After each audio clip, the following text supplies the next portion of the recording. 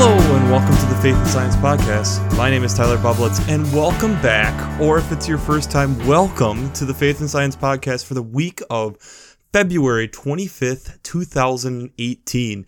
This is the second week of Lent and I am so excited to have you back. Again, I want to just thank you if you've reached out and given me some feedback. It's been awesome. I'm glad to hear that this is being utilized by the community.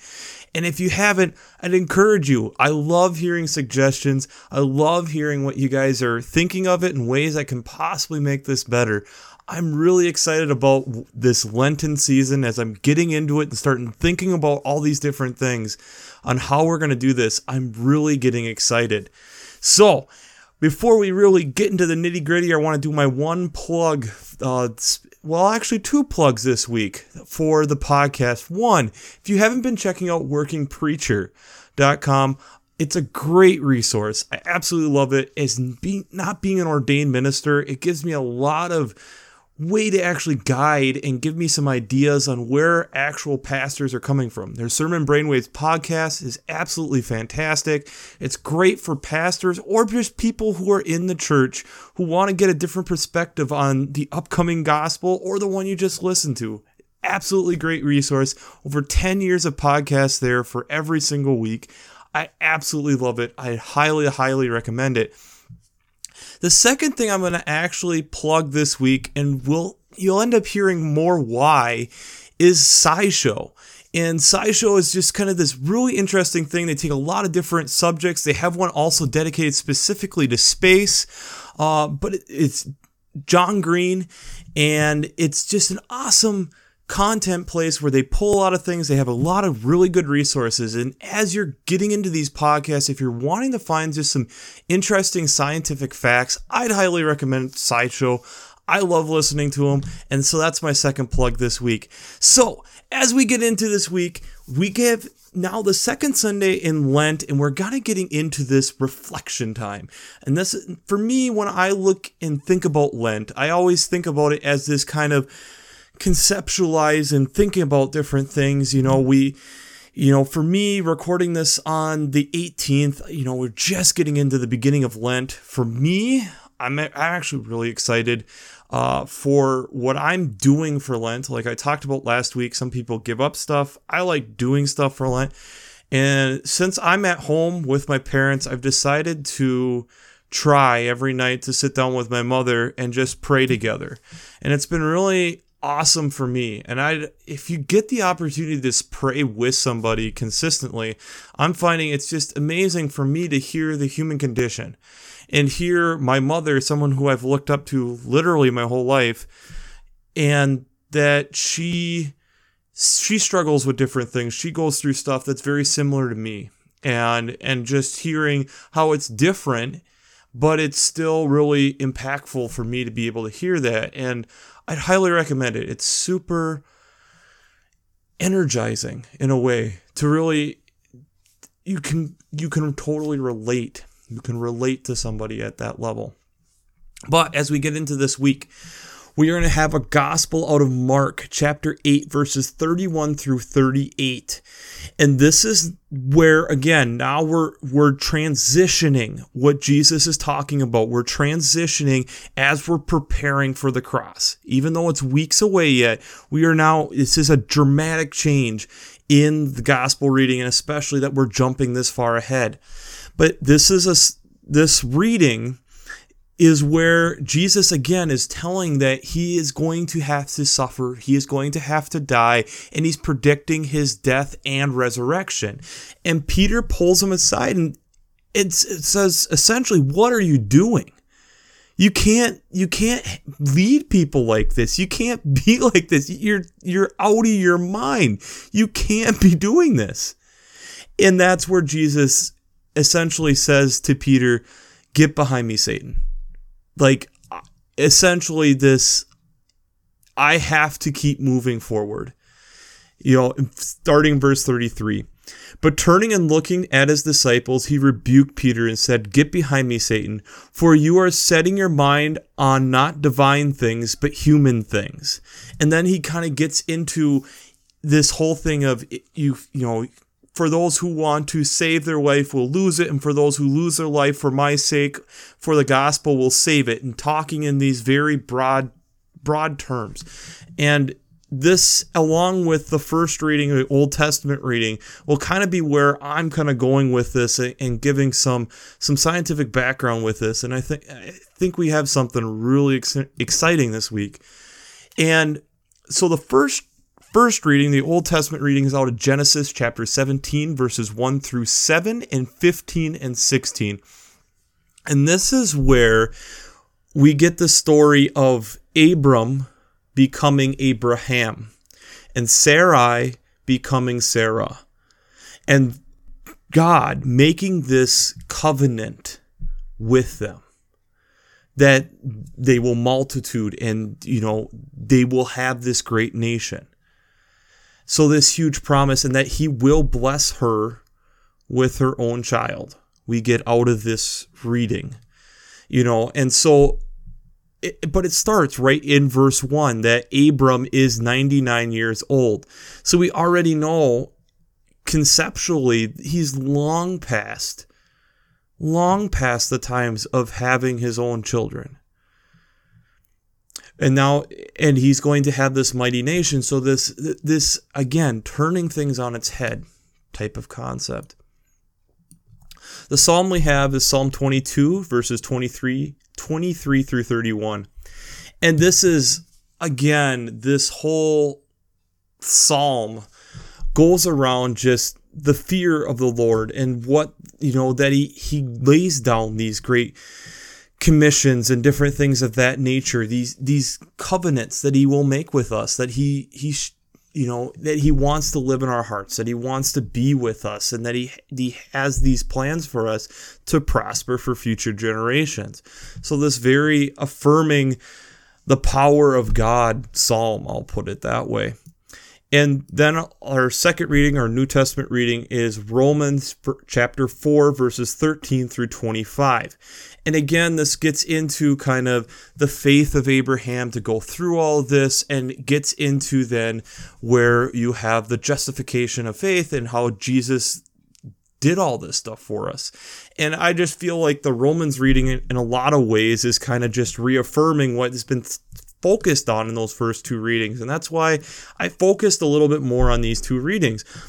And as I was going through them initially, I'm not going to lie, it was very difficult for me to think of how the heck am I going to do this? And I was talking with someone, and they brought up this idea, and I've run with it, and I think it actually magnifies not only the points that we're getting out of the text here, but I think it's something that the church as a whole needs to look at and reflect on. And I think you'll figure that out as we get into it. So we're going to take a trip down memory lane. Way back. We're going to go into the beginning of the Renaissance. So we have to imagine this is definitely the time right around Martin Luther. So you're going to be having the Reformation going on during this time. And to kind of lay the landscape of where science is, we're going to go to Copernicus. So Copernicus, one of the things that we should know about this guy is he's a canon in the church. Now, at this point, the church is still, he's part of and we'll find continually, he's part of the Catholic Church. And even as the Protestants break away, he stays with the Catholic Church. So he's a canon with the church, which essentially means that he's helping the church run. He's not technically a priest. He's supposedly commits to celibacy, though there's a lot of rumors that he wasn't exactly great at that. But he is essentially making sure the church runs, helps with some of the finances, kind of helps, think of it kind of like a church secretary on steroids, that they get to also dabble with helping with the finances, and just one of these people who's essentially making sure the church is running. And so Copernicus is a highly educated man. He has a medical degree. He's a lawyer. He has all these degrees. And in fact, part of his job also with the church is doing medical calls. But he starts looking at the stars. And at this point, the stars in the sky at night. And at this point, everything is still going back to Aristotle and Ptolemy, which is these logic thinkers who are establishing the idea that the earth is the center of the universe and that everything revolves around the earth. And it only makes sense because as we're on Earth and you look up in the sky, we see everything else move, so we must be the center. It's obvious.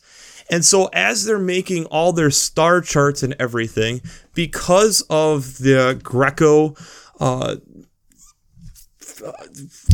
faith, if you want to put it that, or the Greco influence is probably the better term for it, everything is circles. So everything circles the earth, and if it doesn't quite fit with that, it's another circle. And you can look up these maps, and again, I'll attach some videos that kind of go through this history decently well.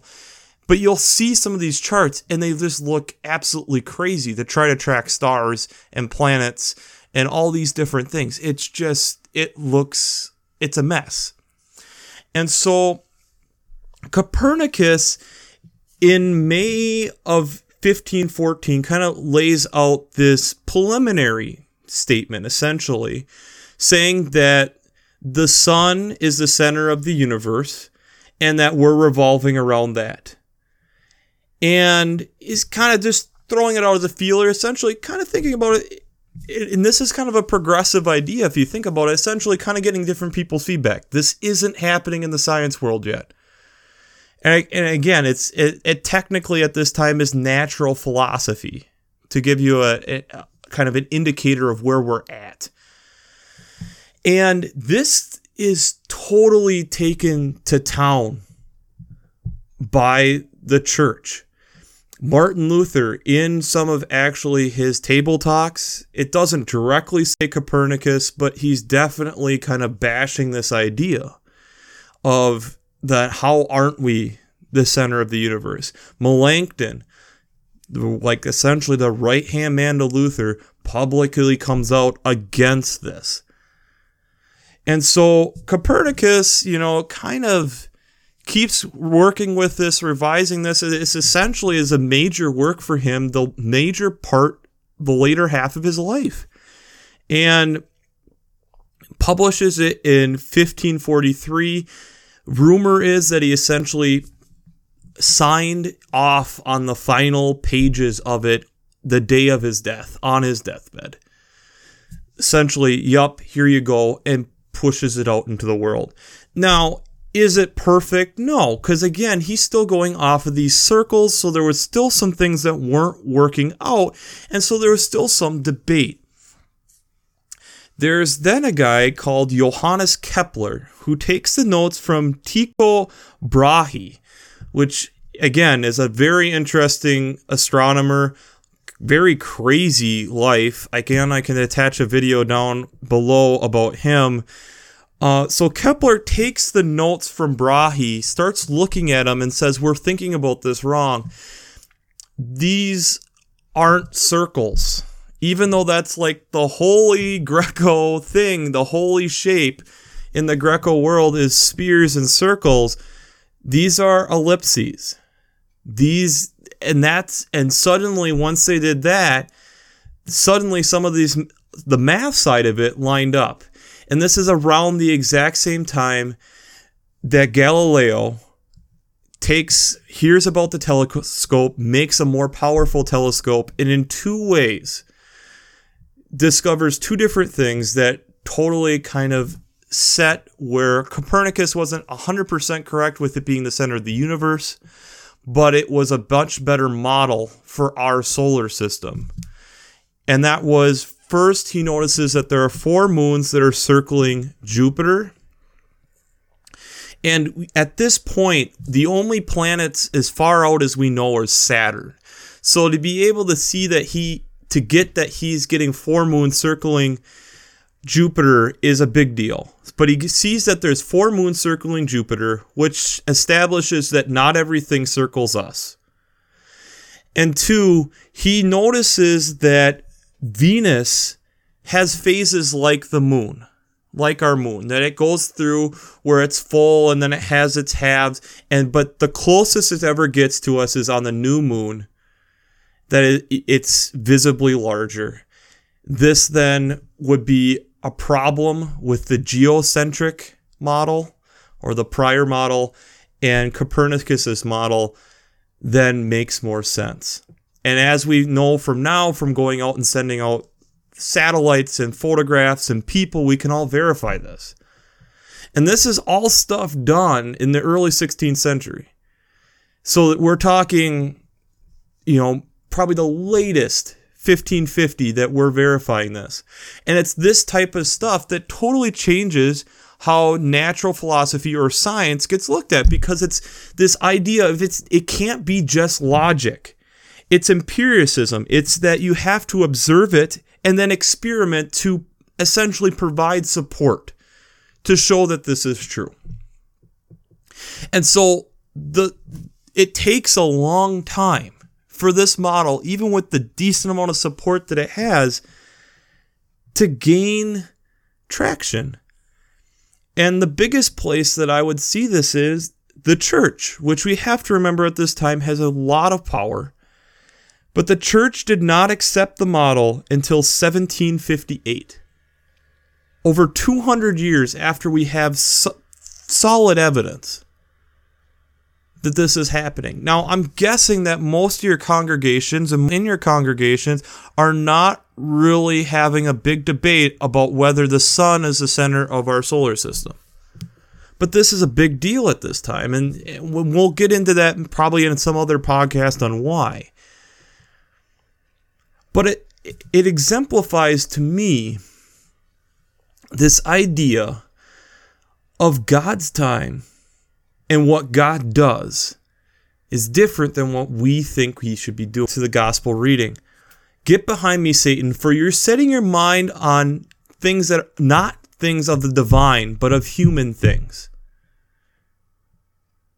I would argue, knowing that at this point that the sun is the center of our solar system with very good support, I think it's actually very neat that the center of our whole solar system is the light. Just like the light of Christ is the center of our faith. But at that time, even up to said there's no way that this has happened. We get so wrapped up, we get so caught up in where we are now or what things have been, and forget that God doesn't work that way. God keeps changing. God keeps moving. God keeps doing. Think about for one moment how big our planet is, really, in the scope of things, and that God is listening to your prayer wherever you are and whoever else is praying to him. And yet, on the same time, he is creating. He is also making present. He is there. He's our friend. He's in each moment with us, with all these people around the world, creating, doing all these amazing things all at once, tirelessly.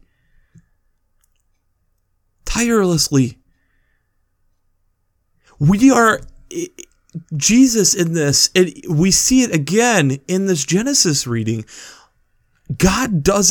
There is no limits to what our God can do. And Jesus is doing an about face in this moment and saying, Peter, you don't know what I am being called to do. I am being called, as we know from this side of the crucifixion, he's being called to something so much greater. But if you put yourself in Peter's shoes at that moment, that's absolutely crazy. Just if we put ourselves in 1514 when Copernicus is saying the sun is the center of what we will now say our solar system, but the center of the universe, that's nuts. Can't you see the stars moving? Can't you see all this stuff moving? We're obviously the center. But just like Christ, Copernicus was actually onto something in this case. he shows and ends up having the support to show that that's not the case, that things are different. And the church took 200 years to finally say, yeah, you're right. And I think it's one of these times, as we're in this time of reflection, this time of contemplation, preparing ourselves, I think in a lot of ways, preparing ourselves to, as Jesus prepares and moves toward Jerusalem, that what are we clinging on to that Christ is saying not to cling on to? Where is it, like we've talked before, does Christ want us to take that leap of faith and just say, trust me, I know what I'm doing, and this is the way it needs to be? What am I telling you to take this risk, and I'm going to be there with you? Look at Abram and Sarai. The changing of the name, the major shift in their life, and that they're going to have a son. And we know it's true from being on this side of the crucifixion, actually being on this side of Genesis. What God is doing in our church, in our community, in our world, He's here, He's moving, He's doing things. We just have to realize that it's maybe not the way we think it should be. Our role is, in this case, is to not be Peter and to be pulling aside God and telling him what he should and shouldn't be doing. And what, you're crazy. You can't be doing this. You're sacrificing your own ministry. And Christ totally turns it around. He turns it around in the aspect that, starting in verse 35, for those who want to save their life will lose it. And for those who lose their life for my sake and for the sake of the gospel will save it. For what will profit them to gain the whole wide world and forfeit their life? Indeed, what can they give in return for their life? Those who are ashamed of me and my words in this adulterous and sinful generation, of them the Son of Man will be ashamed when he comes in glory of his Father with the holy angels. Christ is coming. Christ is calling each and every one of you to amazing things. And he's calling his church to do amazing things. We just have to trust what God's doing. It might seem weird to us. It might seem out of place to us. You might question, why is this going on? But you have to trust that he has a plan. He knows what he is doing.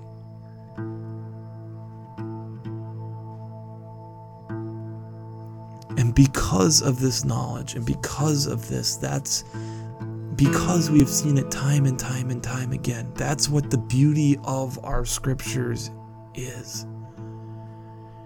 It shows us that we can take that leap of faith. It shows us that we can trust and believe that God is going to be with us in these moments and make us exceedingly fruitful, just like he did to Abraham. So I want to thank you for tuning in and listening to this. I'd love hearing your feedback. I'd love hearing how this is benefiting you, if it's of help at all to you. But I'll wrap it up like we always do. I pray God blesses you through your faith and amazes you through science.